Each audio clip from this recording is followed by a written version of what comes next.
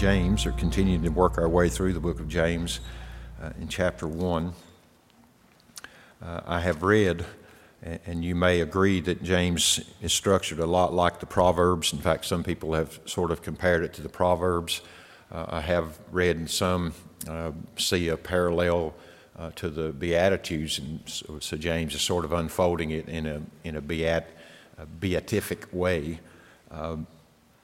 I can see the proverb relationship because it does seem sometimes like he shifts from one subject to another. It's like an elongated proverb. But the particular passage we're looking at tonight, beginning in verse, we'll back up to verse 12, but primarily in verse 13 and following, seems to me not to be disconnected from what he's already established in regards to trials and the counting it all joy and everything that I've shared. In fact, I think the natural progression of the trials and even the way he's unfolding what he has to say about that leads, it's almost as if he's anticipating rhetorical or questions, so he kind of answers those rhetorically without saying it. So he goes from the first part when he talks about joy, then he goes to verse 5, anticipating your recognition of a lack of understanding and wisdom in how to have joy in the midst of trials. So he immediately speaks to that. You need God's wisdom. So if any of you lack wisdom, then he works his way through that and anticipating this idea of wisdom and the asking for that wisdom. And he speaks to him about faith in regards to faith, asking in faith. Commenting on that as well in verse 9, speaking of the brother of humble circumstances and the rich man, really both to glory in the fact, one in his humiliation and one in his humble state. I think the reason being is because in that state for both the rich man and the man of a humble estate, he is closest to understanding what dependence upon God looks like. And then in verse 12, he kind of caps that. Blessed is the man who perseveres under trial, for once he has been approved, he will receive the crown of life, which the Lord has promised to those who love him. And to me, it seems as though in verse 13, I would think, or would suggest anyway, that he still has in mind this idea of trials, how the Christian navigates through that, what real and genuine and authentic faith looks like in the midst of those things. And he seems to anticipate that if I concede now that my trial and the difficulties I'm encountering are providentially brought to me by the hand of God for the refining of my faith and for my endurance, then can I conclude, therefore, that God is tempting me, because in the midst of these trials, temptations arise. So am I to attribute now my temptation to God?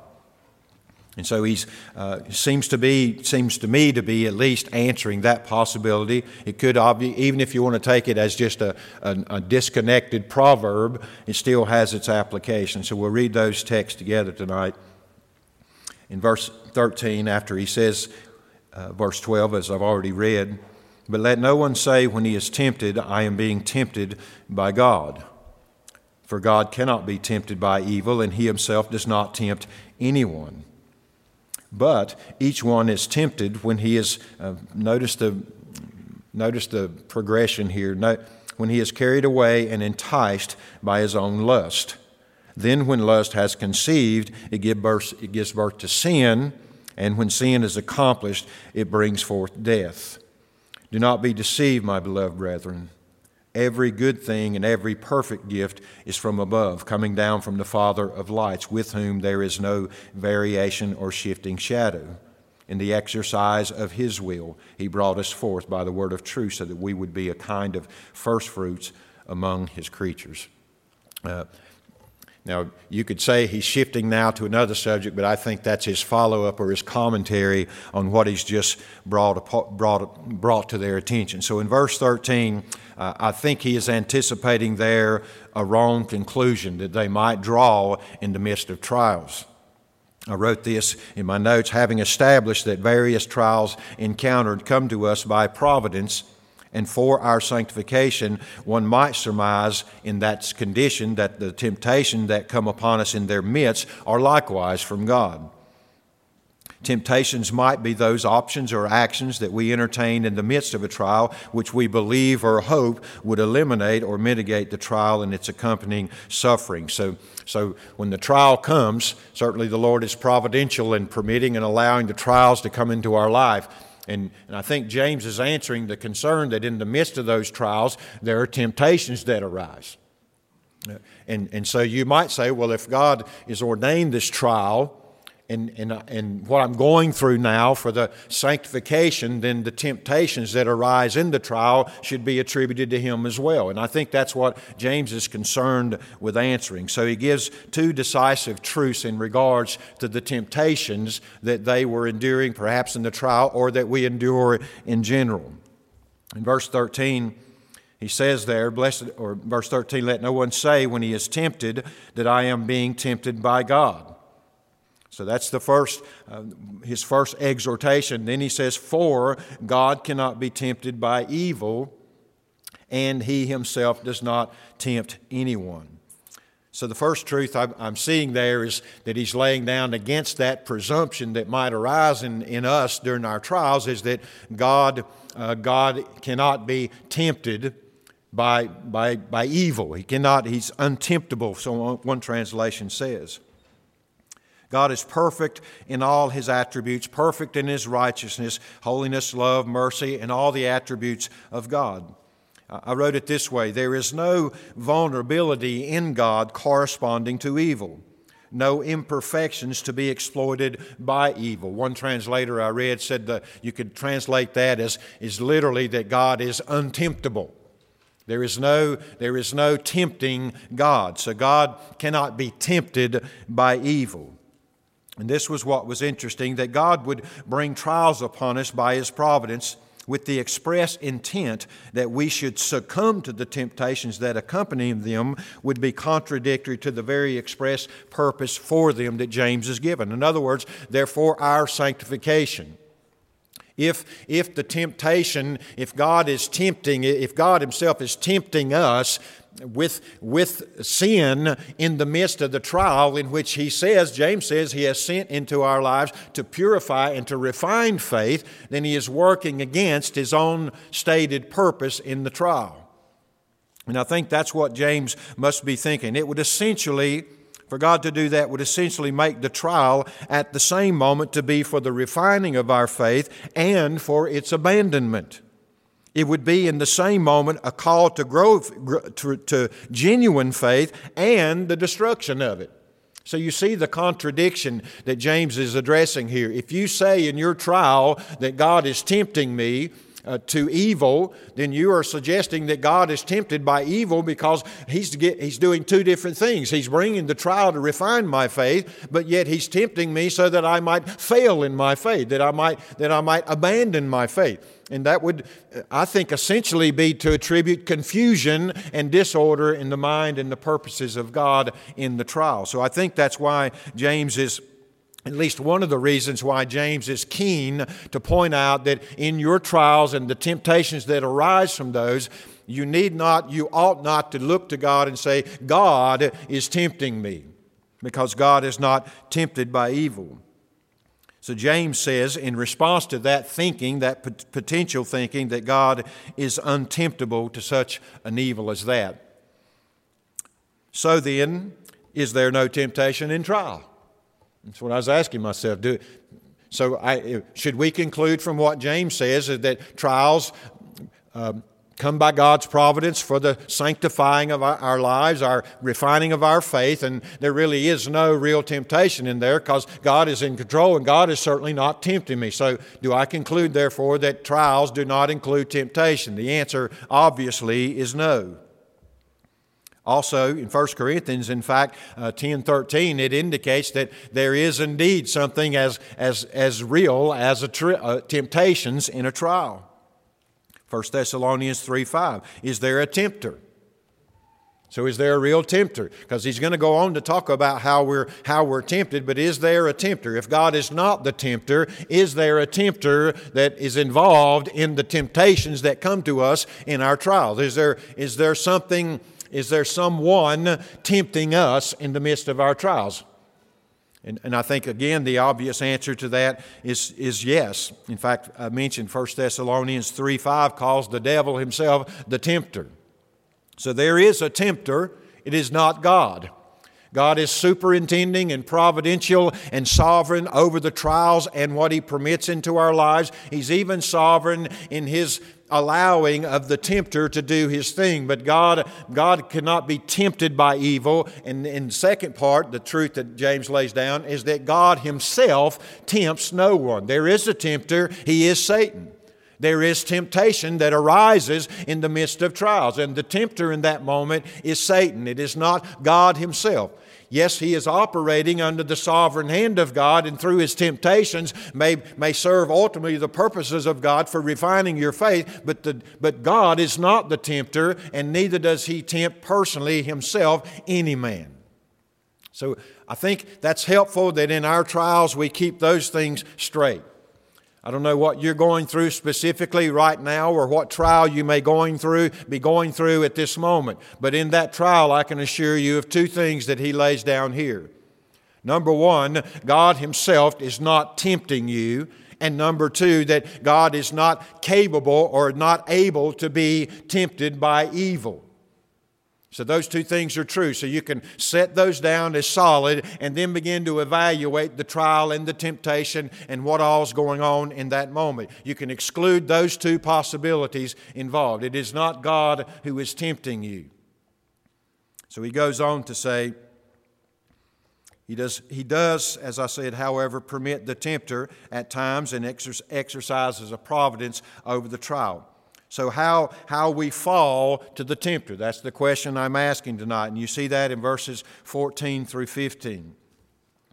Be careful and read what he says here. Let me back up to 13 and read it as it flows. Let no one say when he is tempted, I am being tempted by God. For God cannot be tempted by evil, and He Himself does not tempt anyone. But, so here's how we fall. Each one is tempted when he is carried away and enticed by his own lust. Then when his lust has conceived, it gives birth to sin, and when sin is accomplished, it brings forth to death. So the tempter in that situation, I think, is Satan. We're in the trial, we're in the troubles and difficulties of life, and we have a vulnerability. I think our lust is rooted in desires. Originally, they were God-given and part of the imago Dei in us, but in the fall, they've all been distorted, and we seek to fulfill sometimes those original right desires in wrongful and sinful ways. Well, that's who's involved in the trial. That's you and I. That's where we live. We have these. We might start out with a genuine desire, God-given desire, but in our fallenness, we exercise that desire in wrongful ways, and it devolves into what is essentially lust. So there is a condition in us that makes us prime for the tempter. That's why He comes to us. That's why He comes to the garden. Originally, He comes to the garden as the tempter. I think even in Christ's own life, the temptations of Christ. So He comes as the tempter, and the circumstances are the trial. And in the midst of the trial, the lust or the desires in our heart, warped as they are by sin, produce in us a lust. And it may be in the trial for a number of things. Maybe immediately comfort. There may be a natural given desire to live and to preserve life, but in the fall, it's exercised wrongly. It sacrifices important things for comfort and for life and for ease and all those other things. So the tempter is there. Here we are in the midst of the trial, vulnerable as it were to the temptations that He will provide for us. The promise to do this or to act in this way, and you can relieve the comforting. So the temptation arises out of the trial by the tempter, and he targets, and the tempter has access, as it were, to us through our fallen desires, which manifest themselves in lust. I shared this with the kids, but I turned this around for them and built it in a different way. In other words, I started out with death, sin, lust conceived, enticement carrying away, and all the way back to the root thing in us that makes us vulnerable to fall to temptation is lust. And that's the way he constructs it. In verse 13 he says, let no one say when he is tempted, I'm tempted of God. Verse 14, but each one is tempted when he is carried away and enticed by his own lust. So I understand that to mean the thing at the bottom there is the lust. And the way you fall to temptation is that the lust itself changes from just a desire to being carried away by the desire. It's almost as if the lust is present, the desire is present, it's distorted in sin, but it is a desire. But then the desire becomes so desirable that we lose control, we lose our faculties of reason, and now the desire itself is carrying us along. And to me, there's a change there in responsibility. I'm standing here now outside of a trial, and I recognize that there are desires in my heart, and some of those are good, and they're original, and they're God-given, but they are also distorted in ways by sin. But outside of this trial, I can evaluate that according to the truth, and I'm in control. I choose to yield to this desire or exercise this desire as God has ordained. And I choose to reject, to act upon it in this way because God has demonstrated that to do so would be sinful. So you see the difference there? I'm thinking through this. I'm taking the Word. I'm applying it. I'm putting to death the old man. I'm encouraging the new man. I'm actively thinking through this desire and evaluating how I should act upon this desire. Well, when trials come and pain is in place and discomfort is sought, then we begin to lose that faculty. We become more desperate to escape and to find some comfort or some peace in the midst of all of that. And all of a sudden, somewhere it shifts over. We're no longer evaluating the desire. The desire itself scoops us up, as it were, passively and carries us along towards the thing that we lust for. And to me, that's a big transition. And to me, that ought to be a warning in the Christian's life at all times, but particularly in times of trial, because whenever difficulties come, we are more inclined to become reactionary and instinctively seek out a place of comfort or security or some sort of bring something to ourselves that will provide something for us in that moment. And when we think that way, we can find ourselves being caught up and carried along by the lust of our hearts, by the desires, distorted though they may be. So now control has been shifted from me, my reason, my thinking, into the desire itself. Now my lust is driving me and carrying me along. The imagery there is striking to me because the implication is I'm not walking with it. I'm not taking it into hand and walking along in a partnership with it. The lust now has taken control. I'm no longer thinking rightly. I'm being carried along by something, unaware in some ways of the fact, maybe even thinking that I'm thinking my way through this, but I'm really being carried along by this lust that is buried within the fallen man and in the fallen man's heart. I'm no longer in control, as would be the way I would say it. Now the lust is in control. Now the lust is carrying me. And as he carries me along, the second part of that is he's carried along and then enticed. Now he's carrying me along and then he presents something out there that in my mind would solve the thing that I'm wanting. It would bring the relief that I'm desiring. It would accommodate what the lust is desiring in that moment. And that's the enticement.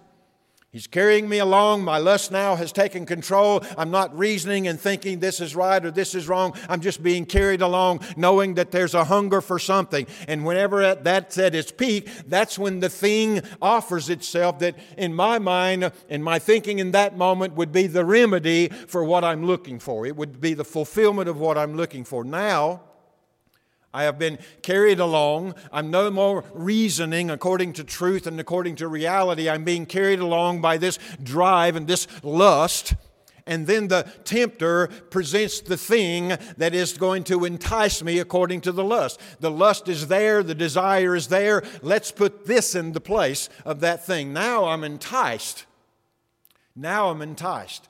Now there's a lure. Now there's an object that promises to satisfy the lust of the heart. In the case of the trials, if that's the context that James means here, it might be a way offered me to accommodate the current situation, or to get me out of that, or to minimize or reduce the suffering involved in this trial. The thing that promises to bring some relief.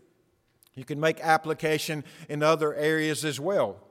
But now, not only are we be carried along and been driving along by this desire, maybe even undefined in our own hearts, now we have an object. Now I know what it is that'll fill the desire. And that's a very dangerous place now. Because beforehand we're being carried along and we have this undefined, maybe unnamed desire carrying us along and we're unawares, and that's a dangerous place to be. But then it carries you far enough and suddenly there's an object that promises that it will satisfy that desire. Now you've got two problems. Now you're being carried along as an unreasoning brute by instinct alone, and now you've targeted what you think will satisfy that desire. Going back to his earlier phrase, God's not doing that. God is not doing that. The tempter is bringing the thing to your attention that would fool you into thinking it would satisfy you. But what's driving you along in the temptation is your own sinful lust in that moment. It's not God tempting you. There is a tempter. And there is a vulnerability in the tempted, and that is our fallen, fleshly, carnal nature. And that's what's happening here. It's being carried along. Now it has an object.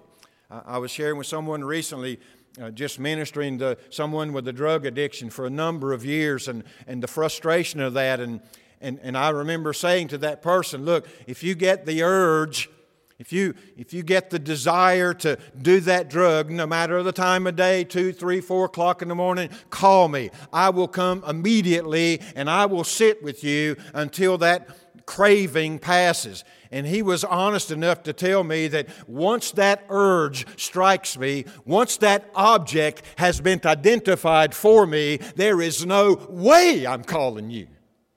Because you would be the one thing that would keep me from taking to myself the thing that has drawn me, carried away, and enticed me. I am enticed now by my instincts to satisfy this craving for drugs. And there is no way I'm going to let anything keep me from getting there. That's why it's a dangerous place to be carried along unwittingly and unreasonably by our lust.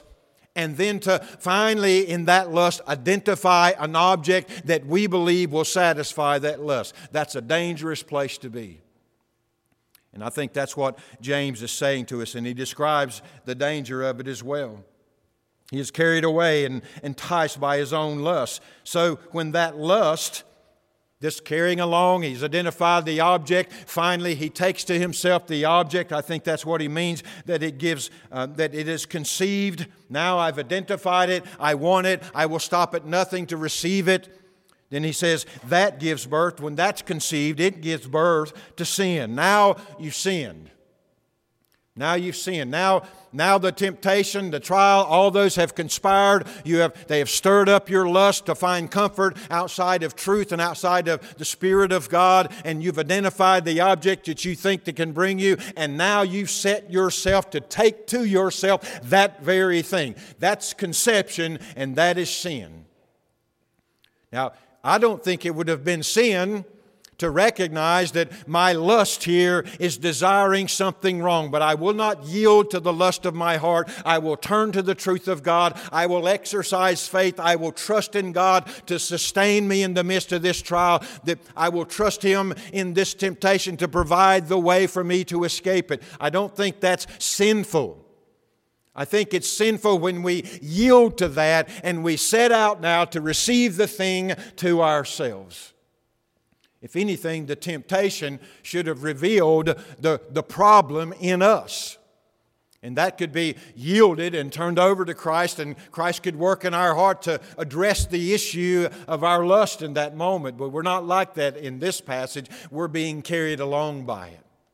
It's the guiding factor. It's the decisive activity taking us towards the thing we're desiring. And we identify it. Satan puts it out there, and we believe the lie, and we say, that can satisfy the deepest need of my heart in this moment. I'm setting myself now to receive to myself that thing that I have identified. That's sin. And then finally in verse 5, the progression here, and when that sin is accomplished, it brings forth death. We know that it does in an ultimate sense, but I think in a categorical, in a specific sense, that's the end of what it produces here. I was in a trial. I was struggling. I was yearning for comfort in the midst of that trial, and I became so occupied with finding my place of comfort that I began to be carried along with this overwhelming, unreasonable desire to find comfort in any place. And the tempter set this thing out in front of me, and I bought into the lie in that moment and set myself to pursue and to take that thing to myself. And as I did that, it manifested itself in my sinfulness, and the end of that sinfulness was that I died in some ways spiritually in that moment. I didn't gain the comfort that I was seeking for. I put myself to death in the pursuit of that outside of God.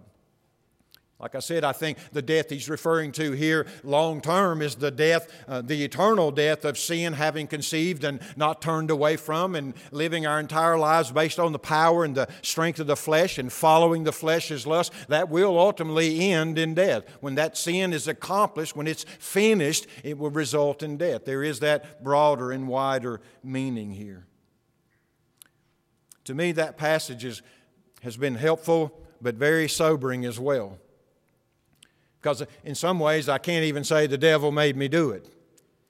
The devil, the deceiver, the tempter, the liar from the beginning, he has lots of experience in exploiting the sinful hearts of men.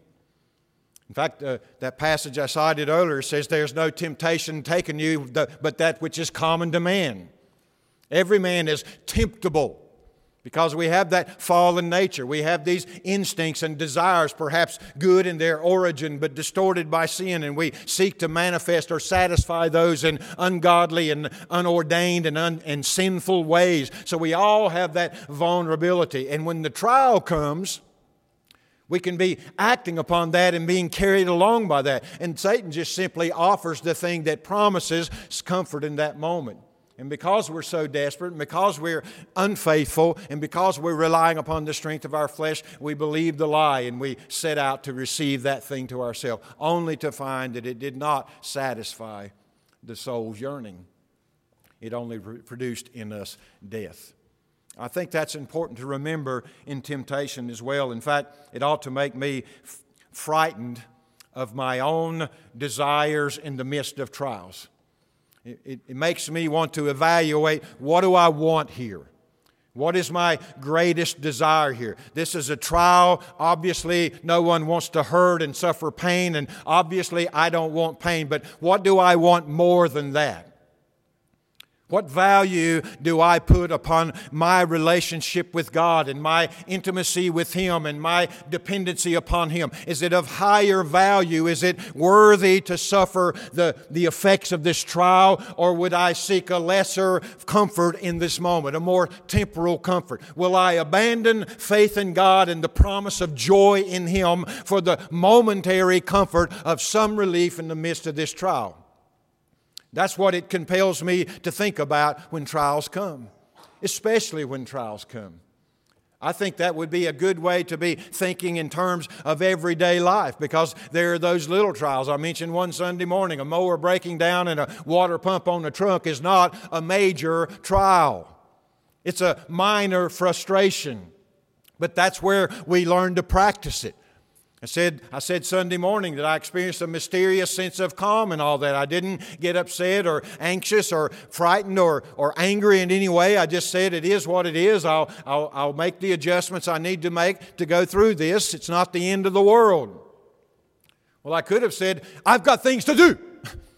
I've got things to do. I could have started presenting options in my mind of how to make this easier because I don't like this mess.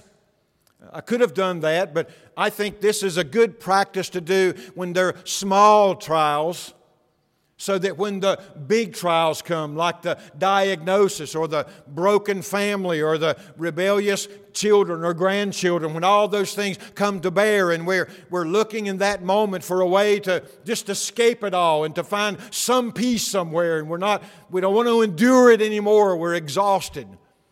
That's when I think we're particularly in danger of being in that moment carried away by this desire to find a place of relief and looking away from God for that, and being made vulnerable to what Satan would offer us in its place. And you and I know very well that what he offers is always a lie. The Bible says sin brings pleasure for a season, but the end thereof is death. Has he ever offered you anything that you have received that didn't turn out to be a lie? Everything he's ever offered me and promised me that would make me happier, in the end made me more miserable. And as those piled up through the years in my fallen, dark understanding ignorance, I became even more miserable. And the end thereof was death. He was killing me all along the way, promising me that I could live if I would only accept it from his hand. And in a fallen state and apart from the grace and mercy of God, I was buying every lie. And I'd say this, so were you when you were outside of Christ. You were finding satisfaction for needs that you couldn't even identify. You were fulfilling accepting his lies as potential solutions to your inward misery, as it were. And this is exactly what I think James is speaking to in this temptation. I think personally in the context of their trials, but you can expand it farther than that to trials in general. I love what he says in verse 16, because I think this is directly related to what the tempter offers you in the midst of those trials as the remedy for what you're desiring. Because he says there, do not be deceived. First and foremost, you're being lied to. The thing that is promising to bring you relief that is not from God is a lie. You are being deceived. If you're being carried along and you've identified that and you've bought into the possibility that it will bring you relief, you have been deceived. Do not be deceived. Don't buy that, beloved brethren. And then he says this, every good thing given and every perfect gift is from above, coming down from the Father of lights. In the midst of the trial, in the midst of a desire to eliminate or ease the suffering of a trial, what you want most are those two things.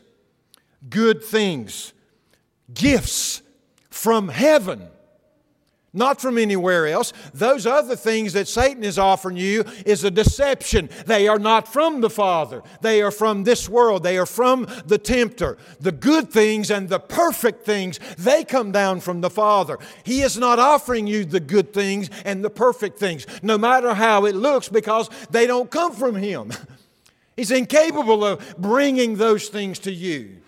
He's a liar and a murderer from the beginning. Why would we believe the lie that out of that He can bring forth good and perfect things to eliminate our suffering in the midst of trials?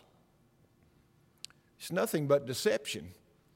It's nothing but hard-heartedness that would cause us to buy into that. And James says, brethren, do not be deceived. The good and the perfect gifts that eliminate or that minister to the suffering in the midst of trials and contribute to the refining of faith, these things come down from the Father of lights. And lest you think He changed from that trial to this trial, he goes on to say, with whom there is no variation. He is always the source of those things. Not just in this trial, but in tomorrow's trial and the severe one down the road and the ultimate one that takes you right up to the door of death. The good and the perfect that is needed in that moment for sanctification and for true comfort comes from the Father and from Him alone. Satan doesn't have the solution. I don't know about you, but sometimes I get sick of him offering. Don't you? I mean, you've learned over time in your Christian life you can identify what he throws out there, and it just almost makes you mad. It almost says, why do you want to intensify my pain in this moment? I'm seeking after God. I'm trying to find my relief in God. And you know the old man, and you throw out the thing the old man used to have found comfort in. I see your deception here, Satan, and you make me sick. And here's the thing about him. While he's doing that, he's working on another angle. He's got you occupied with what you've identified as wrong, and he's working at another angle. So you always have to beware. You always have to beware and to be seeking the gifts that come down from the Father. I say this with trembling and I think humility, but in suffering, I would rather have the comfort that comes from God in the inner man and to succumb to the suffering than I would to have Satan's lies and temporary comfort and succumb eternally. There's no trade-off. It's no trade-off at all. I mean, Paul, even considering the sufferings of this life, says, cause these things but minor. He seems to be viewing them as minor inconveniences when compared to the glory that will be revealed in us. Paul's value system was elsewhere, and so the suffering was understood and received as such under the gracious hand of God, and he allowed the work of sanctification to happen through his suffering. He did not choose the options put before him by the tempter. And this is important, he did not yield over his reasoning to the tempter and to his own lust in that moment. He refused to be carried along by instinct. He preferred rather to be carried along by the Spirit and to be compelled by truth. Finally, in verse 18, in the exercise of his will, you could probably preach a sermon on this, but in the exercise of his will, he brought us forth by the word of truth, so that we would be the kind of first fruits among his creatures. There's a larger application, obviously, to that, but I wonder in verse 18 if he doesn't indicate here, even in the trials, it is by the exercise of his will that he brought us forth from the trial by the word of truth. That is our deliverance. As I said Sunday, I worry sometimes that I'm not learning the lesson of the trial and thereby prolonging it. I occupy a lot of my time thinking about that. Lord, let me get the lesson quickly because I don't like the pain. And I'd just as soon as it be eliminated as soon as possible. And if that's contingent upon me yielding to what you're showing me in this moment, Lord, give me a sensitive heart and a sensitive mind and a sensitive understanding to grasp what it is that you are saying to me or showing me in regards to your sufficiency and my own insufficiency. Lord, let me learn the lesson quickly. James says later on, be slow to speak and quick to hear. I think that has something to do with that as well. So my closing thought surrounds this idea of temptation. If I could just say personally to everybody, there are challenges and difficulties, I think, in all of our lives. Some small and minor, relatively speaking, some massive. But in all of those, there is a vulnerability in us that needs to be accounted for, and that is that we are not yet glorified. We are being sanctified, but there is still that remnant of an old man needing to be put to death every day. And that old man, especially in the midst of trials and trying circumstances, he finds his greatest strength sometimes in those. And that's when he begins to take over and the instinct goes. And my encouragement to myself and to all of us as Christians, especially in those difficult times, know that there is that vulnerability in us. And in that moment as well, know that there is a tempter who, even though restrained by the gracious hand of our God, does his work. Jesus, we just spoke on it recently. Jesus told Peter, Satan, the tempter, has desired to sift you, essentially to tempt you. And Jesus doesn't say, I forbid him to do that. He says, I have prayed for you. The implication being that permission was granted. The tempter was coming. And what he exposed in Peter, I think, ultimately was the lust of his flesh, the desires of the old man, preservation of life. He offered to him options. You can deny him here, or you can confess him openly by faith and risk your own life. What you going to do, Peter? And Peter, being carried along by the old man, yielded 3 times, which Jesus had foretold. The tempter's real, the vulnerability's real, but here's my encouragement. So is the grace of God. So is the grace of God. So is the mercy of God. To me, that's where we turn in those moments to where we feel rising up in us a desire to escape the trial. When we feel rising up in us an identifying of something that might bring relief in this trial. When we feel that and see that rising up in our hearts in that moment to say, that in the end produces death. I want life. So Lord, I will yield here under your sovereign, weighty, disciplinary hand and let you accomplish in me what you will. Because I know that that lends itself towards my fullness of joy and my eternal comfort. That's the decisions in front of all of us tomorrow. As that little trial hits you or that big one hits you and all these things unfold in your life, that's the option before you. And I think this is why I think James is saying this in the context of the trials that they were going through. In fact, you might make the argument everything he unfolds in the books is said to them in the context of the things they were dealing with every day. Yes, they are proverb-like, but they have real application. These are real issues that they would face. He goes on to talk about all sorts of things, favoritism and interrelations with one another, the tongue. He goes on to talk about a lot of things that would be prone to be misused in the midst of trying times. And so it may be that the entire book is in the context of the sufferings we endure daily as Christians in an increasingly hostile world to our faith. So thank you for your attention. Let's stand together and we'll be dismissed.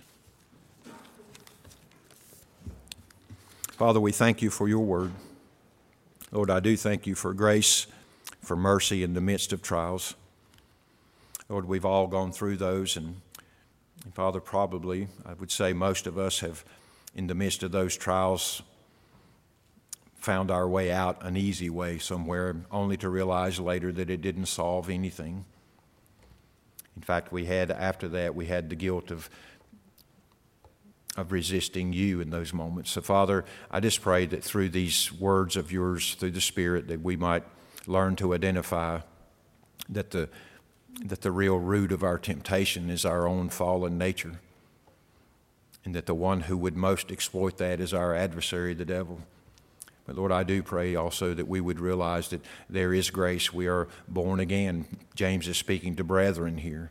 And Father, we have that ultimate security, and by your grace and by your strength, Father, in the midst of temptation and in trial, that you would grant that we might choose you and choose only the comfort that you bring in those moments. Bless those who've come tonight, Father. Encourage them in their Christian life, their Christian walk. Father, equip them to stand firm in the difficult days and also in the days to be the good days, Father, to be wary and to be alert, to not drop our guards in those moments as though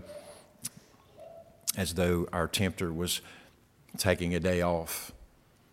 Most of all, Lord, we thank you for the cross. Without Jesus and the cross, these things would not even be possible. We would all be sitting here this very moment deceived and having found some comfort in this world, which would soon end.